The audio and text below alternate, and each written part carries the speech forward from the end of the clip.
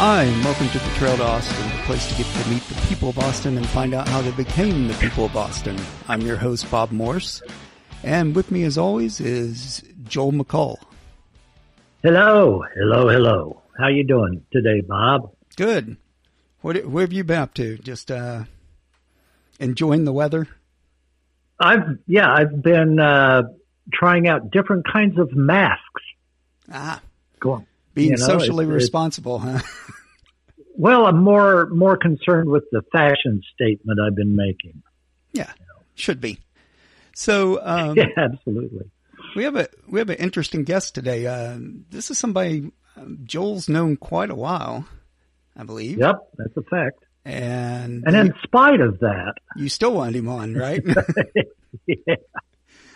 Okay. Yeah, this is, I've been looking forward to this one for a long time.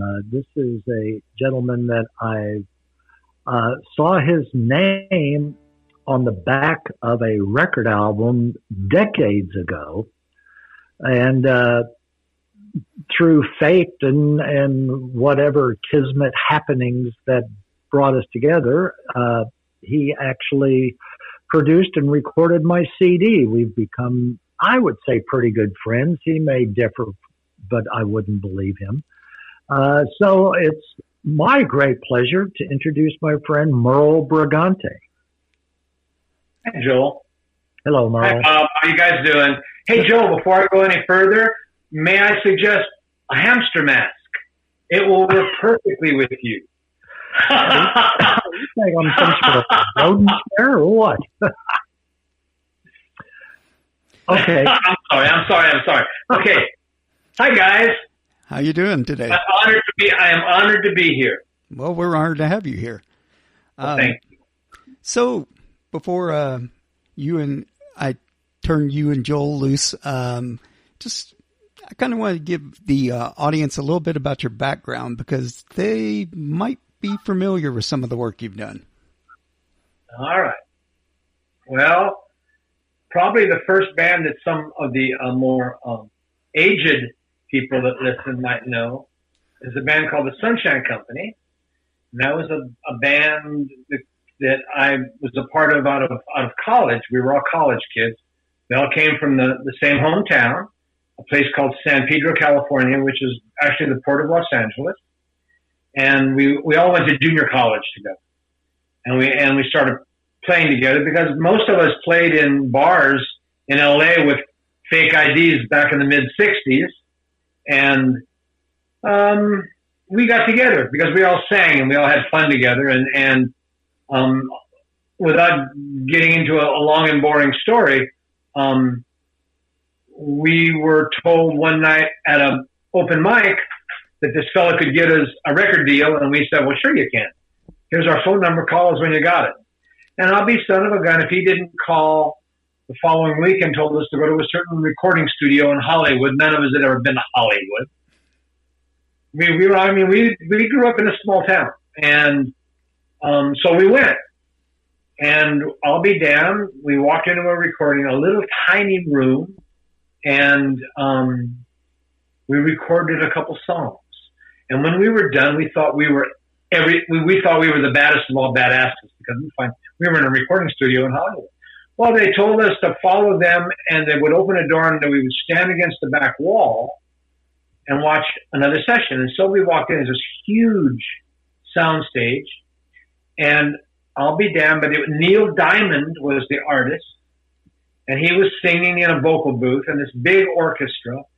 Many of the rhythm section people I became good friends with. They were called the Wrecking Crew.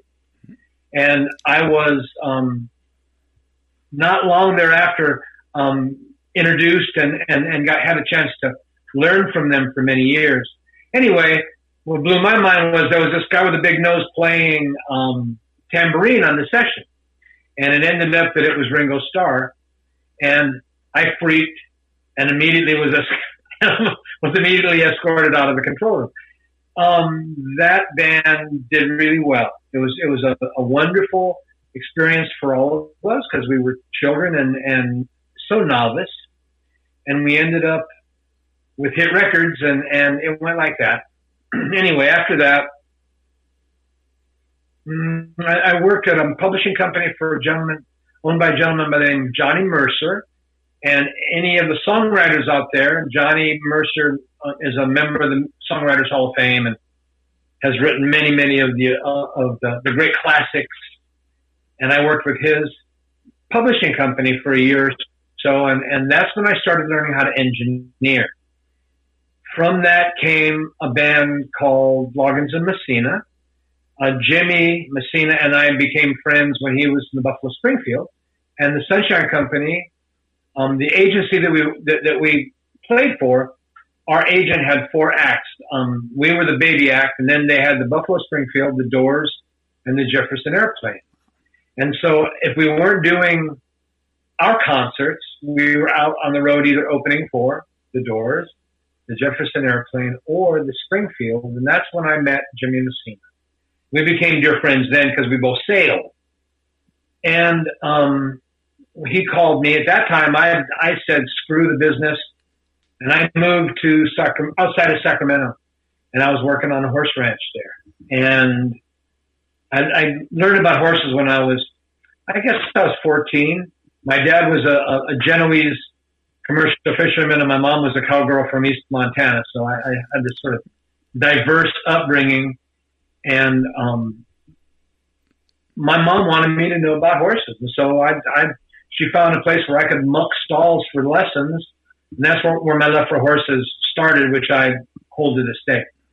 Anyway, Messina called me and asked me to come down and audition for some band that he was putting together to produce an artist by the name of Kenny Loggins. And I was convinced to go. Let's put it that way. And I went, and I actually got the gig. And it was wonderful. I mean, that was an amazing band, an amazing experience, an amazing time with some of the finest musicians that I'll ever have the honor of playing with. After that, I played with a guy named Chris Hillman. He played with the Doors and Flying Burrito Brothers and like that. He was one of the original Byrds, and he had his own one of 2 solo albums that he had just finished, and he asked me to play drums and tour that record with him, and I did. And then I actually played on his second and last solo record. And from that, I played with the Nitty Gritty Dirt Band for a good while, and sort of in between that and Pure Prairie League, I played with a guy named David Soul, who was the original Hutch and Starsky and Hutch, and he was also a singer and songwriter. And I played with Pure Prairie League. I lived in Nashville for a few years and played with a guy named Gary Morris. And then I moved to Phoenix and met my wife, Sarah Pierce, who I have had an incredibly long and incredibly wonderful relationship with. And she's also, I consider a world-class singer-songwriter. She's a couple decades younger than me, and we've been married for 31 years, so I guess I do something right. And it's been like that. It's been a great life. I tell people I was born in heaven, raised by angels. I don't deserve the life I've had, and I hope it lasts a lot longer because I love my life. It's been a great one. And meeting people like Joel. I mean, you know, I've gotten pretty good at engineering, and I've been producing for a good long time, and I've had some pretty real success. And some of the great stuff that I've done has been with people that I've never met that end up being these wonderful songwriters and become friends. And one of them is Joel. And I'm not saying that because he's sitting over there with holding his head up with his right hand or maybe left because we might be backwards. I'm not sure about that. I'm a drummer, so whatever. Anyway, Joel is one of the people that I've met in this business that I've become dear friends with, and that's sort of how my life has gone. Well, you weren't treated to the cake. You weren't treated to the cake song that I was when we were waiting for you. But he will be. Oh, I bet I will. Yep. Joel has promised to come. I have a studio now. Sarah and I left Austin 6.5 years ago. We lived there for a long time. We moved to Texas from Santa Barbara, California. And I wonder about that sometimes, but that's okay. That's okay. And we lived in Austin for 19 years. Had a studio there where Joel recorded his wonderful record. And about 6 years ago, we really needed to get out of the city because we both grew up in the country, really. And Sarah found 10 acres about 6 miles north of a little town called Liberty Hill, Texas. And I was able to build a new studio here, which is basically the size of our old house. So I've opened things up literally as well as figuratively, and here we are. And for the people who aren't familiar with the area, that's still within the Austin area. It's not like you moved to far west Texas or something like that. No, it's absolutely true. I am basically 40 miles north and a tad west of Austin. So I have all the joy of living on 10 acres with good air and all my animals, and a beautiful wife and a great studio. And I have the availability of a ton of world-class players at every position that I could possibly want to fill on any of my productions. World-class, great players, just great. So I live where I want to live and have all the availability at what was once the live music capital of the world. I'll be good, Joel, I promise. So don't be good on my account, Merle. You just be Merle. That's scary, and you know that. So, yeah, Bob, take it, Bob. Yeah, sure. So you said you guys moved here from Sacramento, kind of to Austin. No. I moved from Sacramento back to Los Angeles. Oh, okay. When Messina asked me to audition for this band for Loggins, Sarah and I moved here from Santa Barbara. Okay, yeah, I realized that when you said no, that wasn't it. And I go, oh wait, yeah, it was Santa Barbara. So what convinced you guys to move to Texas and specifically Austin? Honestly, Sarah and I met when I lived in Phoenix. I moved to Phoenix from Nashville. Okay, we're all friends here. I was a junkie, and I spent some hard years doing some pretty serious drugs.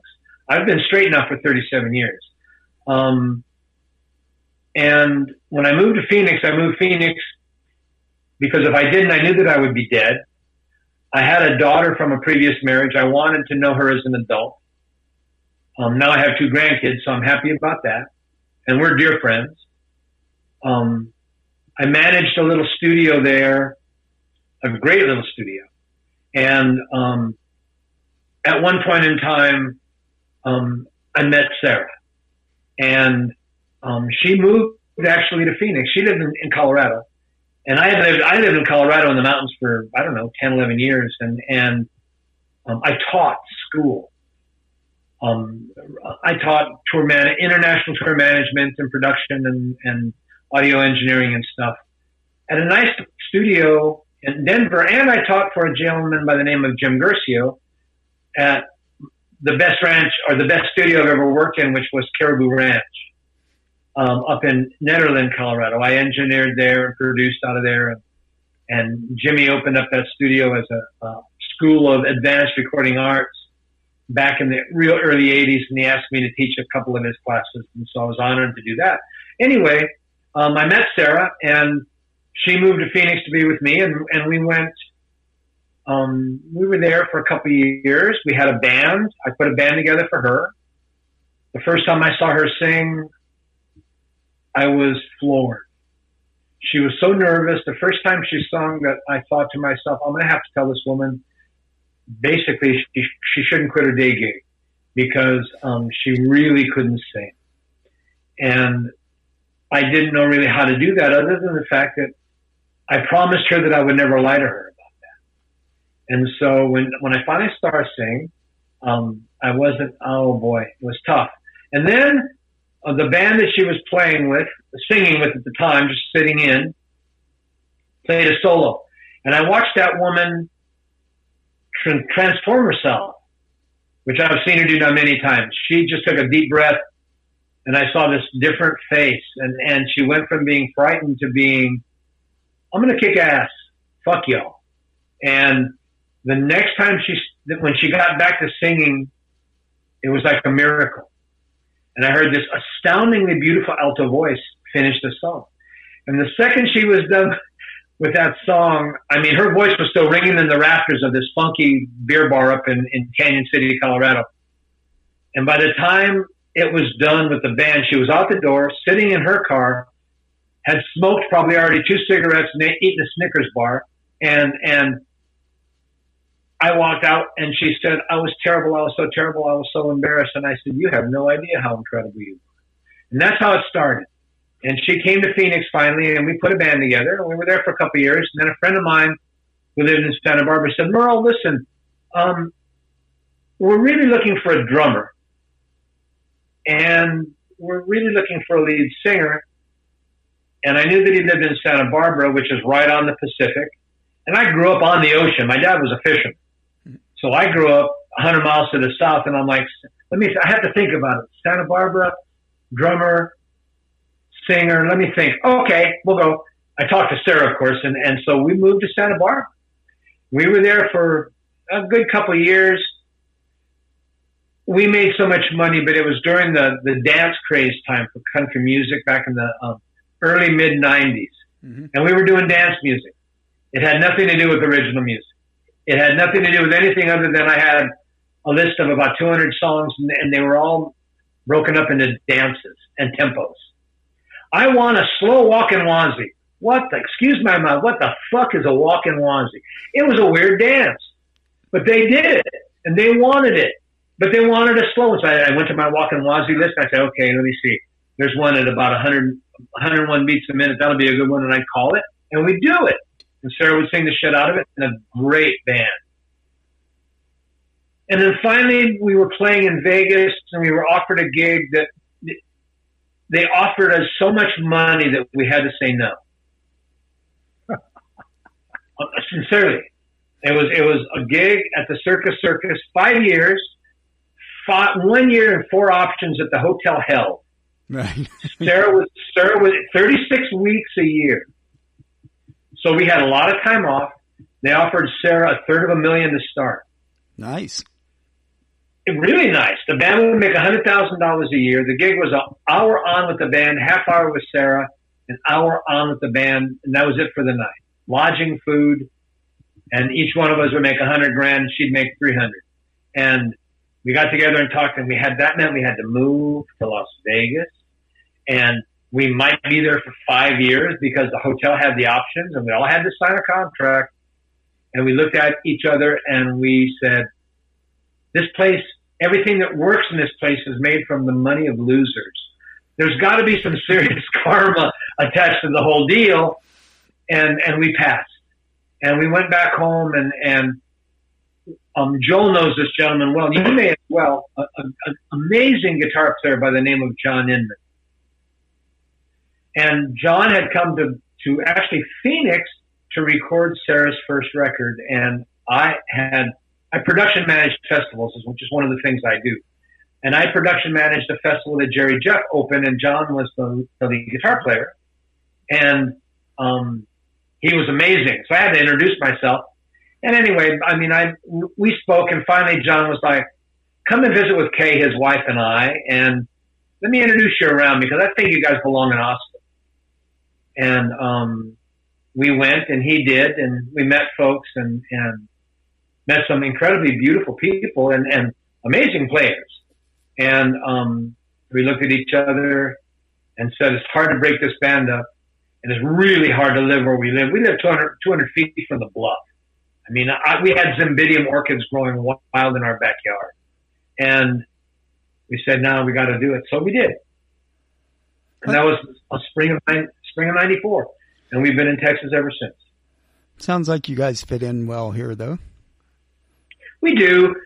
When we first got to Austin and we were looking for a house, we were told move south because everyone lives south. All the cool people. 816, 04, whatever. It's the 04 or whatever. Right. And so everyone said, everyone said, move south. So, of course, we immediately moved north because neither one of us are terribly cool. And we found a great house north of 2222 in Shoal Creek, almost half an acre of land in town. And we bought it for a song because the planes would land over our house at the old airport. Mm-hmm. And I tried to record there. And for 2 years, I was dodging planes. I could hear them in the headphones. And I'd say, okay, sing fast. Oh, God, we got to stop. We got to stop. And this plane had come over. And then we thought, okay, I can hear it landing because we were that close to the airport. Right. Okay, it's done. Go. You guys play now, please, but play now. And it went like that. And we were there for 19 years. And some really great recordings came out of that little place and some real successful ones. And but it was time to move. We had our horses here, and we were paying an exorbitant amount of money every month just to have our horses. And we wanted some land and just all the things that we grew up with, you know, and so Sarah went looking and she really did. And she finally found the place we live, and Joel's been here. It's a nice place. It's a nice country home on 10 acres of oak trees and cedar. And I spent about a year building a studio that really makes sense. And so now that's what we do. It's a beautiful place, Merle. Thank you, Joel. I know yours is as well. You owe me. Yeah, I owe you big time. Yeah, and I'm the only one not living on the acreage out of the three of us here, people. So where do you live south? Yes, I live in Circle C. Oh, you do? A dear friend of mine, two dear friends of mine live near you. One, my favorite keyboard player on earth, a fellow by the name of Riley Osborne, lives out your direction. Oh, he lives out your direction. Mm-hmm. And our world-class mastering engineer in Austin, Texas. And he is world-class. I mean, he's done multiple thousands of recordings and mastered. His name is Jerry Tubb. Jerry and Diane live out in your neck of the woods as well. So. Yeah, it's nice down here. I mean, the part I do like about living south is not everything's the chain restaurants and stuff like that. You have a lot of places with a lot of character. You don't live south. You live in Circle C. I'm talking about South Congress. Oh, no, but I can go over there real easily. Well, of course you can, but you don't live there. I'll cut you some slack on that. Well, South Lamar's pretty fun. What? I said South Lamar's pretty decent. You've got Matt's El Rancho and all those kind of places down there, the little funky places. Okay, now, Matt's, if it's alive now because it got saved, because they quit. And the only Saxon Pub is still there. Yeah. And the only reason it's there is because somehow the landlord cut him slack. And the only other place that I know of down there anymore is the Broken Spoke, and the Broken Spoke is now this little tiny place surrounded by these giant ugly buildings, skyscrapers. and I don't know how long it'll last. Jake? Yeah, no, I know that's Austin. When we moved here, Austin was an astounding place, and over the years, it's lost a lot of its music charm. It really, really has. Which sort of breaks my heart because Austin arguably was one of the great music centers in the world. And there was a good while when I sat on the Austin Arts Commission.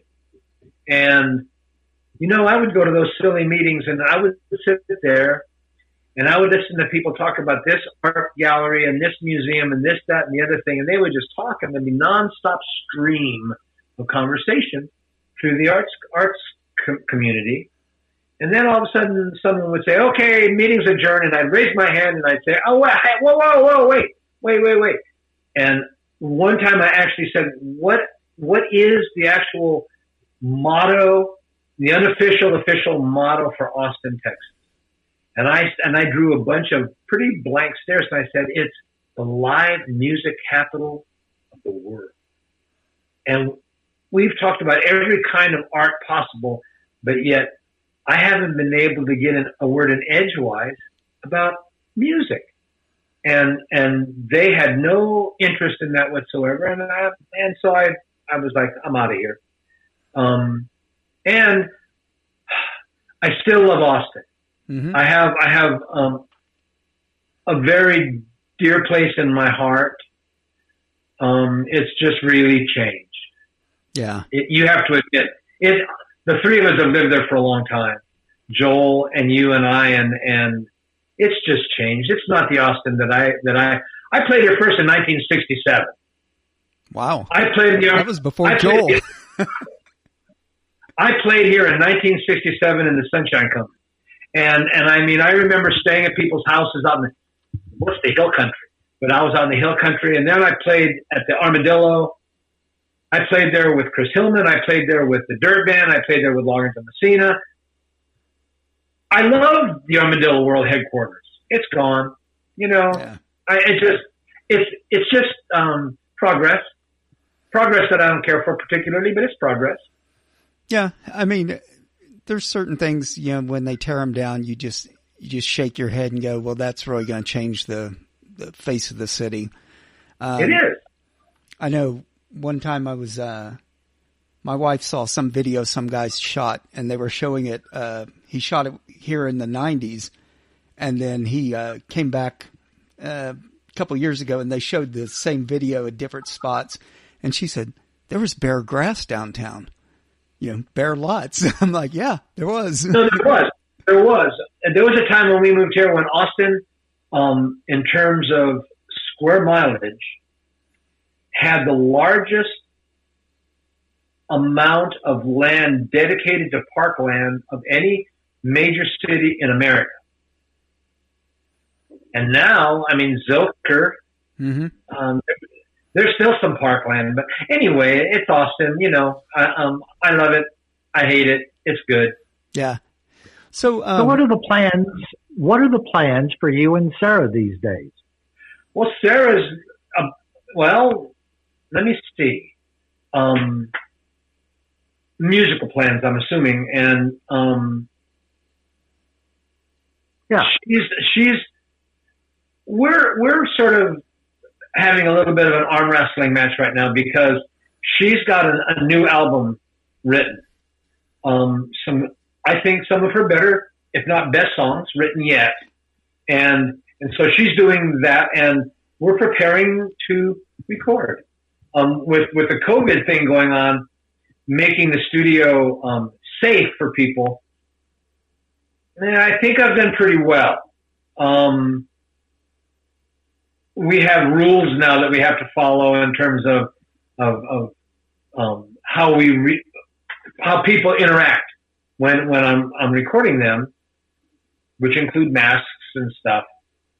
The beauty is that over the past years, I've really become facile with sending files here and sending files there and receiving files and really being able to work with studios and engineers literally around the world. I just finished an album with a fellow named Tom Farney, brilliant poet.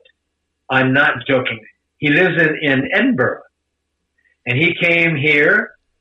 He sent me songs from Scotland. I listened, and we chose 13 songs to record. We did pre-production over the phone. He finally got here. We fine-tuned the pre-production that we'd done. He played and sang. I brought in Mark Epstein, an amazing bass player. He played. I played. Mike Dorian, the guitar player, played. Tom had sung and played his guitar and gave me his vocal live. So I already had that. What he gave me was what it was, and we played to that. And then finally they left, and I continued to overdub here some stuff. Cody Braun from Reckless Kelly, I sent files to LA for Dave Pearlman, the legendary pedal steel player who has also now become a legendary tube mic designer and builder.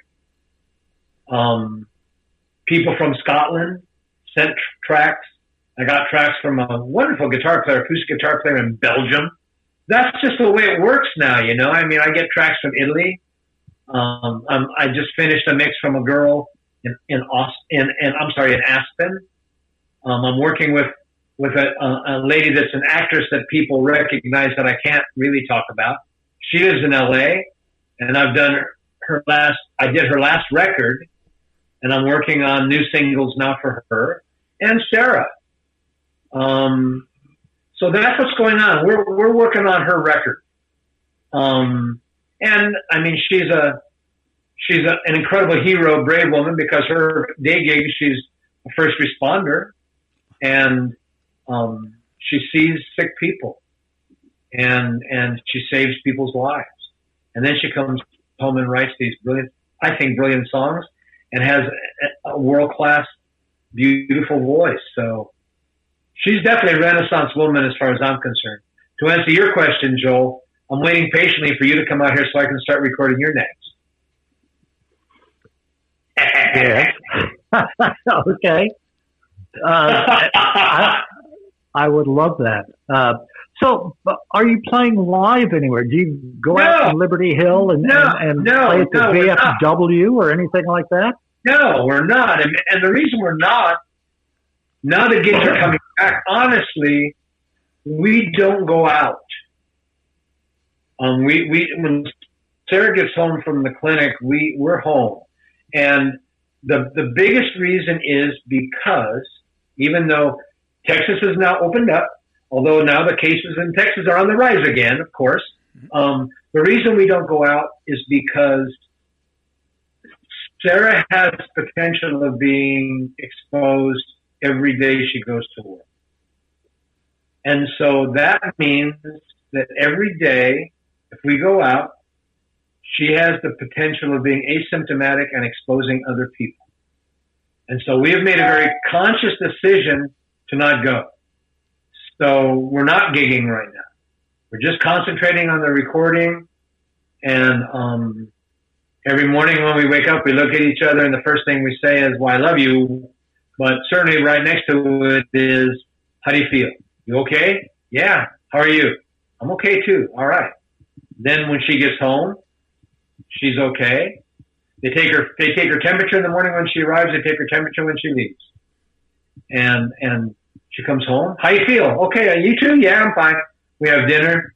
Go feed the horses, feed the goats, feed the chickens, gather eggs, come in and have our evening. And then the next day it all starts again. That's why we're not gigging.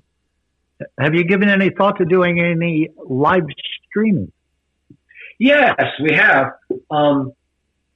Sarah really has this desire to not do that until she's got new songs to present, which is part of the quandary that we find ourselves in right now. And I'm sure other people that play music, that record, that may well be listening to this, might find themselves in. And that is, you write new songs and they become your faves. It's sort of like, that seems like the way it goes. Sarah, how's that new song? Oh, it's great. I love it. Well, what about the other 9 albums? Well, they're okay, but I've got new songs that are great. All right. Well, the quandary that I'm in right now is with Mike Dorian, the guitar player, as you all know. He's an amazing player. And we've taken the music to a different direction. And so Sarah's got all these new songs, but she's also got some pretty great old songs. And I want to re-record some of them. This may end up being what would be considered a double CD. And CDs are really sort of passé. And so it would be digital release primarily. And so we're going through that right now. I'm not quite sure how that's going to flush out, because she is the boss. With her music, she's the boss. I produce the music, but she's the artist. And so right now, yes, it's a consideration, but we haven't really taken that any further than talking about it, knowing that we should be doing it because everybody else on earth is doing it, which probably floods the market. So we might be doing ourselves a favor by not doing it, I don't know right now, Joel. You're doing it. Is it working? Well, I'm not doing it much. I'm kind of staying out of the way. I'm fortunate enough to not have to gig for a living. And yeah, me too. And it's like I don't want to take any attention away from guys that need to make some money. I get it. I totally get it. The problem is that I've played the drums for a long time, a few decades, and thankfully I've got a set of drums that stay in the studio. A 1959 Ludwigs. I love them. They're big old tubs and they sound great. I sit down and play them every day.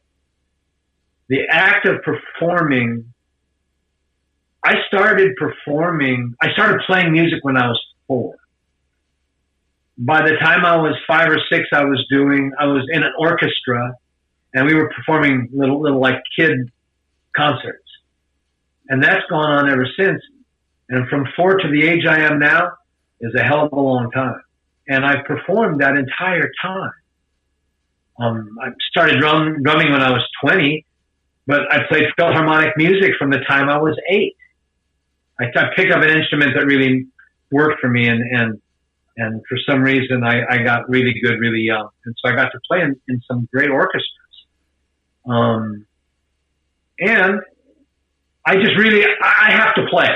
I have to play. I've played, as we like to say, it's real when you're playing in a trio and you outnumber the audience. And it's real when the biggest audience you ever played in front of is 1,200,000 people. And I've done both. So it's real to me. I really love to play. So, not playing, I honor the reason that we're not playing. Because gigs are out. There's gigs to be found. I honor Sarah because she will not endanger other people. I honor Sarah because there have been times when we've gone to the market and someone will come up and they'll say, Sarah! And it's one of her patients. And Sarah will be, oh man, she gets sort of humble about all that stuff. And that person will look at me and she'll say, or he or she will say, your wife saved my life. She found cancer that no one could find. And she directed me correctly and she saved my life. And I've heard that numerous times. Then I've also seen a woman come rushing across an HEB. For you, those who don't know, it's a supermarket chain that's common to Texas. And let's just say a large person come running across an aisle at HEB and lifting up their shirt and saying, Sarah, the rash is gone, you did it! And so it goes that way as well, Sure. That's why we're not gigging, Joel. Okay, well, sounds like to me we should be talking to Sarah. That's what I'm thinking. Well, you should, because she's a hell of a lot more interesting than I am. Well, we'll have to get her on as well. Yeah. We'll have to get her on sometime. Well, that would be great because she'll tell you about it. Oh, I have no doubt. So, no doubt. Speaking of, yes, sir. Go ahead. No, go. You go. Oh, speaking of ancient history and stuff like that. So, what was it like touring with the Doors and Jefferson Airplane? Oh, it was great, man. It was great. The Doors, at the time, all LA guys, and we were all LA guys, and we all sort of hung out together because the Troubadour was sort of it was a central meeting place. All the bands back in the late 60s, you always ended up at the Troubadour. Someone would be playing there, Hoyt Axton or Long Branch and Penny Whistle before that became the Eagles, or Linda Ronstadt, or whomever. And we would go and we would meet there and we would sit up in the balcony and enjoy our friends performing, or we would be performing ourselves. The open mics at the Troubadour in the late 60s became like a who's who. Jackson and David Lindley and Bonnie Raitt, and I mean, it was like that. Those were the people that were there, and so the Doors, touring with the Doors was a little bit weird, only in that the audience was expecting something, and they always got it. We opened for the Doors in Phoenix when what they called the Sparkler War happened, which literally changed the rules involved with having any kind of fireworks in a concert, or the word has escaped me right now. Pyrotechnics? Pyrotechnics. Any kind of pyro. Thank you. Any kind of pyro. It was real loose, and I remember someone throwing a sparkler at stage during Light My Fire, and Morrison picking it up and flinging it back at the audience, which brought a couple more. And all of a sudden there was this, I mean, it got real serious. It got really serious. There were moments, touring with the Doors that I won't talk about, just because they're way too private. Not necessarily for me, but for people that were involved. Sure. And so that'll remain private. Touring with the Airplane was wonderful. I had this mad crush on Gracie. They were all good friends. Amazing. It was amazing. Quick story. Is it okay? Sure. Okay. So we were in New York, and it was during the days of White Rabbit, the song White Rabbit. And we had performed, and we were backstage, and this little girl came back to Gracie, and she had this White Rabbit. And she handed it to Gracie, and she said, Gracie, I would love for you to have this gift kind of thing. And Gracie was like, oh, thank you so much. So she took the rabbit, talked to this little person a little while, and then she left. The little person left, and Gracie, I don't want this fucking thing. So Mary in the Sunshine Company, our girl singer, said, I'll take it. So the next thing I know, we're touring with a rabbit. And so we're in a hotel room in New York City, the Holiday Inn on West 57. And we decided that we wanted to go find some smoke. So we're going to the East Village. That's where I met Jerry Jeff, because at the time he wasn't Jerry Jeff yet. And he was playing at a place called the Electric Circus in the East Village, where I got my first Nehru jacket. Come on. And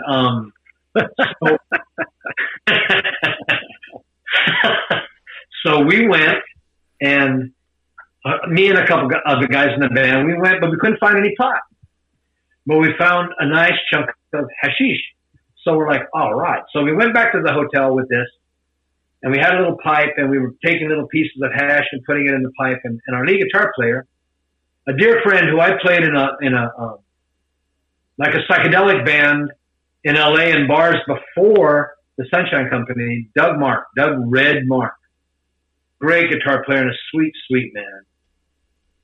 Anyway, Doug was a typical lead guitar player, a little bit skinny and like a rooster, and had a little bit of a shake. He was a little bit nervous. So he had the pipe, and he lit this little piece of hash, and it fell out of the pipe. And we spent a lot of money on that stuff. So we're like, Red, get down there and find that, please. And so he got down on his hands and knees, and he found it, and he put it back in the bowl of the pipe. He stood back up and lit it, blew out the smoke, and he said, blah, that tastes like shit. Well, he found a rabbit turd. Nice. That's my Airplane story. They were great. I mean, there was a great band. Yorma was great. Jack Cassidy was great. I can't remember the name of the original drummer. Spencer Dryden, I just remembered. He was a wonderful drummer. It was good days, 67, 68. spending the summer in the Haight, playing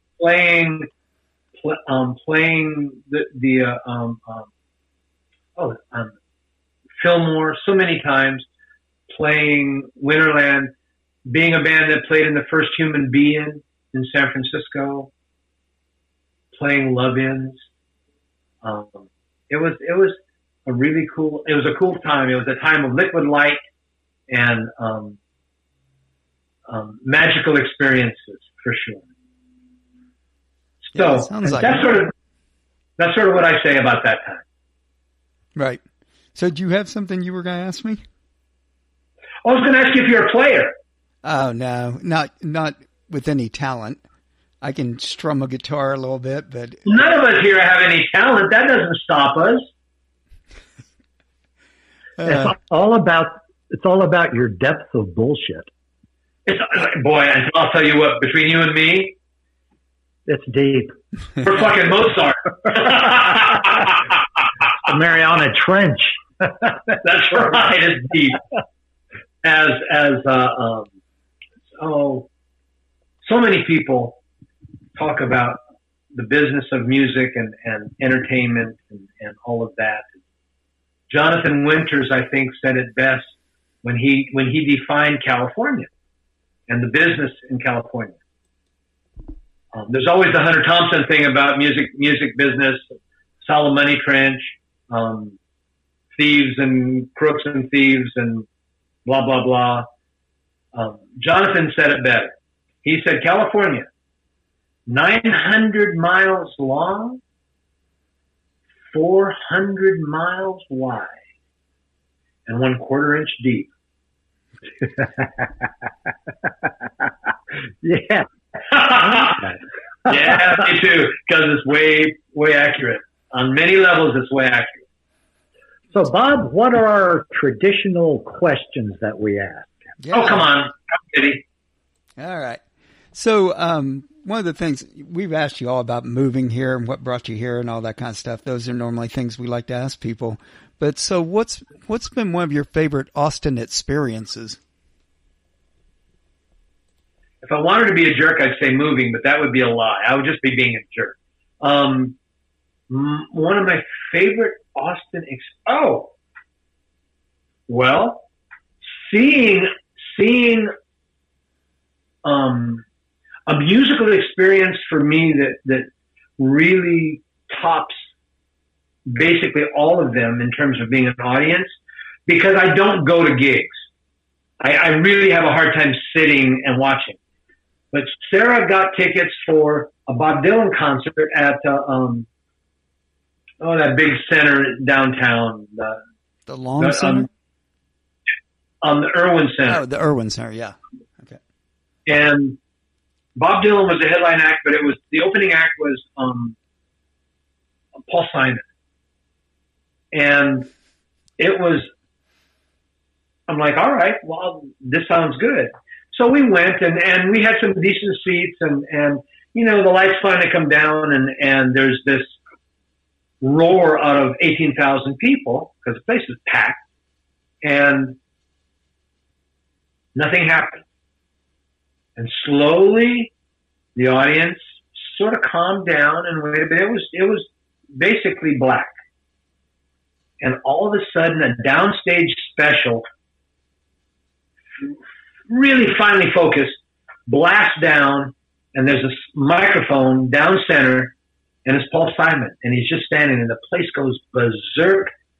And right before that light happened, there was like a chord coming through the PA. There's this beautiful polyphonic chord, and he started singing, and the first thing he did was basically a cappella. There was one chord, the chord never changed. And with this chord never changing, he sang Bridge Over Troubled Water. Wow. And I was stymied. There was nothing I could say. And that led to 2 hours of the best music I've ever seen. Steve Gadd on drums, the two Brazilian percussionists, the bass player, and the guitar player from Graceland, the guys from the Cameroons, piano player, another piano player, the original Saturday Night Live horn section, which I got to meet because I actually had the honor of playing that show a couple times. A young man that sang the Garfunkel parts played acoustic guitar and cello, and it was perfect. It was absolutely 2 hours of perfection. And when it was done, second or third encore, Paul Simon invited Dylan out, and they were going to do a song. Everyone knows someone called Johnny B. Good of all songs. Everybody that's ever played anything ever in their lives has played Johnny B. Good. You know, that thing. And so Dylan came out with a telly strapped on, played the song out of tune in the wrong key. And that's the way the Dylan part of the concert started. When it was done, before his encore, I pleaded with Sarah to leave before the audience did. So it was like the yin and yang of my time at the Irwin Center, which is the only time I was ever in that place. Paul Simon's show was breathtaking. The only other, a great thing. When we first moved here, our friend John Inman invited us to come to some place called Green Hall. When he spelled it out, it was like Grün, and I'm like, that's green. He said, yes, it's green. It's a German settlement. It's green, believe me. So he told me how to get there, and we went. He told us how to get there, and we went. And we walked in that place, and all I saw, he was playing with a band at the time called the Wimberley Volunteer Fire Ants. They were great. Bluegrass, and they always had a guest. That was the volunteer part. And they did nothing but Grateful Dead. But they did it as a bluegrass band, and they had great vocals and great players. That was wonderful. We walked in that place. We'd been in Austin for 2 weeks. Now understand, Sarah grew up on cattle ranches and lived she's a cowgirl. She lived a very controlled life in that there was no drugs, there was country music, there was horses. She became she's an incredible equestrian. She did all that. She went to medical school, blah, blah, blah, blah, blah. And now all of a sudden we moved to Austin. It's only a couple weeks in, and we walk into Green Hall, and the place is packed. And all I saw was tie-dyed T-shirts, and all I smelled was patchouli oil, sandalwood incense, and pot. And I looked at Sarah, and she's a little bit not too sure what she's just walked into, because it was a unique experience for her. And I walked in and I said, "Baby, we're home." And that was my first real experience in Austin. No, that sounds interesting. So that's pretty good for that one, I guess. Yeah. Next. I'm having fun. One of the other things that we always like to ask our guests is, Austin likes to keep Austin weird. What's the weirdest thing you've seen in Austin? Oh, I can't talk about that shit. Oh, sure you can. No, I can't. I mean, I've seen some pretty bizarre stuff in Austin. There was a guy that used to bike down Shoal Creek but he would bike all over Austin, but he would bike down Shoal Creek. Thong Man. Huh? Thong Man. That Thong Man. Thong Man. Thong Man. And he was a skinny guy with real long hair and very tan. Nice legs. Huh? Nice legs. Oh, no. There was nothing nice about that shit. He would just ride up and down the streets basically naked. What was that other guy, Joel? He was like a street musician, street person that was really cool. He finally passed. You're not talking about Leslie, are you? Leslie. I like Leslie. Yeah, Leslie was something else. But there were a bunch of people like that. You know, I mean, weird in Austin when we first moved here. There was clubs like the Red Eyed Fly, and there was some really great alternative rock and roll, some really hard rock and roll, which still exists. God, you know, I mean, I never found Austin to be so terribly weird, but that might have to do with the fact that my life experience long before I moved to Austin included some pretty weird shit. So your yardstick for weird is different than most people's. Absolutely. It is. It's more like I get that. a half-mile stick. Yeah. So, exactly. Finally, if somebody were moving to Austin, what piece of advice would you give them? Say that again. I missed the last part. Sure. I said if somebody wanted to move to Austin, what piece of advice would you give them? Besides, don't. Right. No, I wouldn't say that. I would not say that. Austin treated Sarah and I really well. My only issue with Austin was the fact that I didn't fit. And Sarah, I mean, my little studio was incredibly successful, and Sarah's had incredible success with her music to radio, and we've done great concerts, and it's all wonderful. The thing that we just didn't fit. We both grew up in a different kind of place, and we realized pretty early on that eventually we would have to get out, and so that was a motivating factor in our general day-to-day lives. We looked for a place to live for a long time. I would tell people that Austin still, and this might have changed, but up to the time that we left, there was an influx of people from the Northeast, and there was certainly an influx of people from California, which I can't bust because I'm from California. Just the California that I'm from is a little different than most as well. I would say that the people here, I would hope that they would experience what we experienced, which was really friendly people.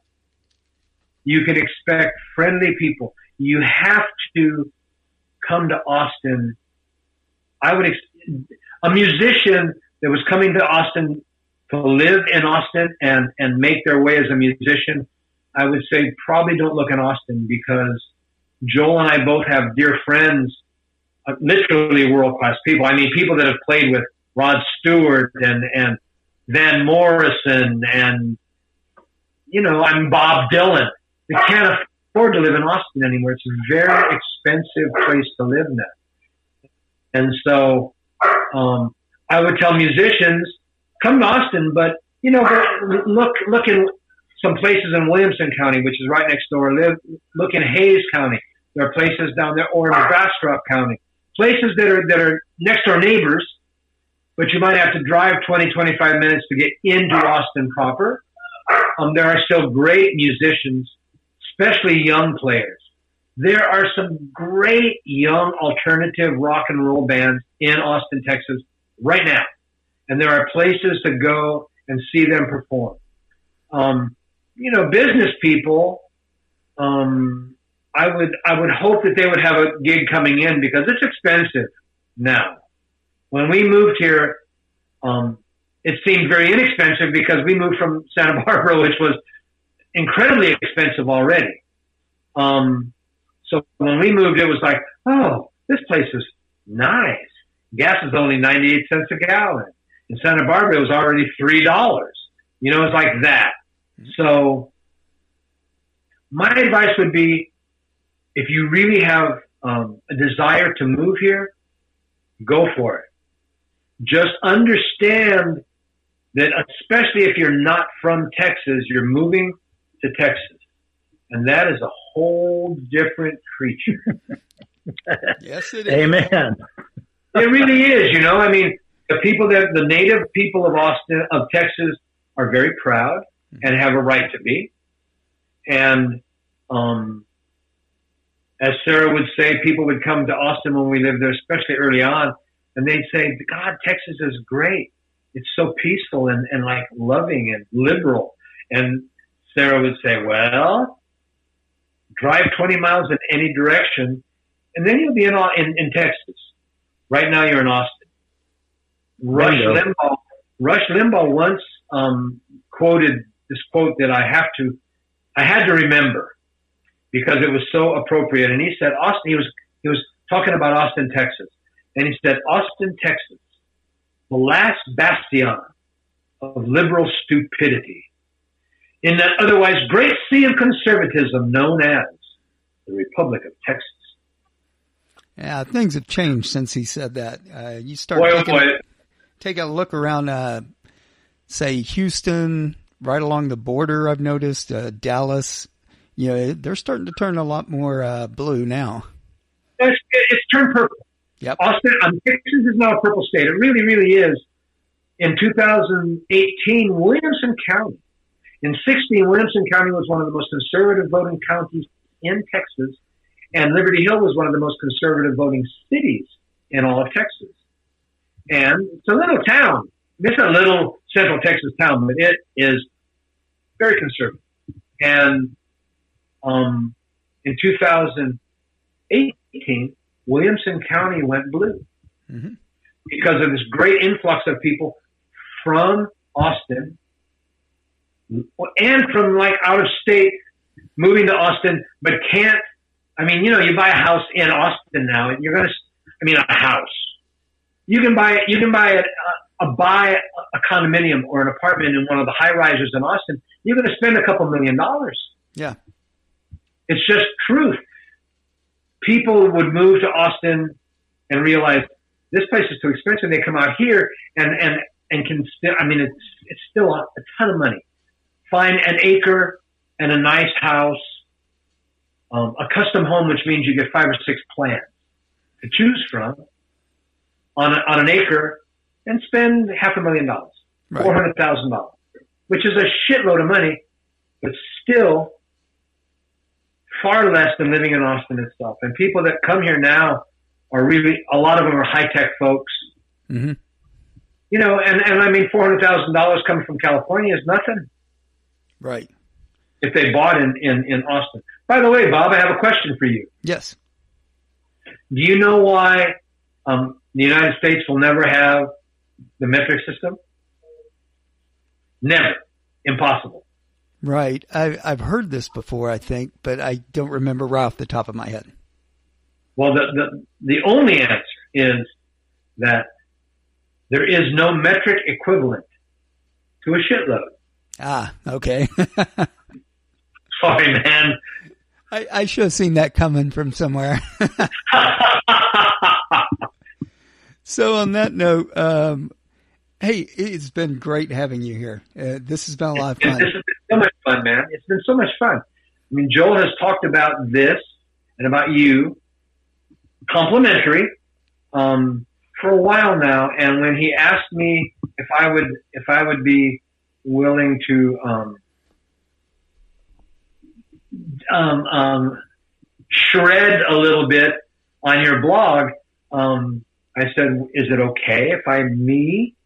And Joel, I've modulated things a bit. You have to admit. You have put on a nice filter. You played nicely. We like that. Thank you, Merle. I have played nicely. I have. Indeed. I allowed the filter to. It's like a noise gate when you record. You set the threshold, but if you get loud enough, something will break through. And so there were a couple breakthroughs, but mostly it was good. Either that, or you just kind of decide how much bullshit you want to let through. Well, I mean, everything you heard was bullshit, but I only dropped a couple F-bombs. That's true. Well, I love you, Merle. Thanks for being on. Hey, so Merle, do you have anything you want to plug for yourself or for Sarah? Oh, thank thank you. Yes. I have been, okay, this, boy, I say, when I say it'll go fast, that'll be within 5 minutes. I have recently, since my little studio out here has been up, I've been blessed. I've worked with some great artists, and I would like to plug them all. And it won't take long. Starting with a fellow named Bob Marshall, who is an award-winning Western music artist. He's now, I've produced 3 of his records, and he's won national awards from the Academy of Western Music and the Western Music Association, Album of the Year, Artist of the Year, Male Vocalist of the Year. He's great. Big baritone voice. If you like Western music with a little bit of rock and roll thrown in, you like that one a lot. Okay, there's that. A fellow named Randy Palmer, incredible songwriter. Anybody that wants to look up true Americana artists, look up Randy Palmer. Palmer. You'd have to Google his name. You'll get there. A fella named Randy Brown, who is a multiple award-winning singer-songwriter. I just finished producing an album with him, and it has gotten gigantic reviews and has already won awards. Randy is really a special songwriter. He really is. Randy Brown. And again, I think it might be Brown Randy Music, because there's other Randy Brown, so he flipped his name. And I don't have a website for him. A fellow named Michael Lafferty, another great singer-songwriter. He lives down on Padre Island. And he spells his first name wrong. Instead of A-E, he spells it E-M-I-C-H-E-A. Michael Lafferty, Lafferty, great one. Joel, I would pitch Joel. That album, it's older now, but it's a great record. Y'all, if you don't know about Joel and his songwriting, you just know about him from the blog, go check out his music, because it's really worthy of it. And plus, his music goes to an incredibly wonderful cause. He's worth the time. A couple last ones. Tom Fairnie, Fairnie, Scottish writer, a poet laureate. He really truly is. The concept of his record was he wanted to take Celtic music, and he wanted me to produce his Celtic music, but he wanted me to marry it to Americana. So I said, that's cool, because I like Celtic music a lot, and I do a lot of Americana. And so I said, I think we can do this. So we did what we did. And if you go to his website, you will see review after review. It's just released. It was released May 1st. And it's already been named Album of the Week on one of the major BBC radio shows. It's already been honored as Album of the Week on the #1 Scottish radio show. It's just doing amazingly well. And we've called it Celticana. Nice. And my wife, Sarah Pierce. SarahPierce.com. Sarah Pierce Music at AOL.com. You can write her. I think she's brilliant. She's got the most incredibly beautiful voice. Every song that we've ever released to radio has broken the top 30, and we released probably 10 songs. We released to independent country. She had a single called Butterfly Tattoo that went to #4 in the nation. We released 2 to adult contemporary music, one of which broke the top 20, which is gigantic because that's a huge, huge format. One went to #11 in the nation.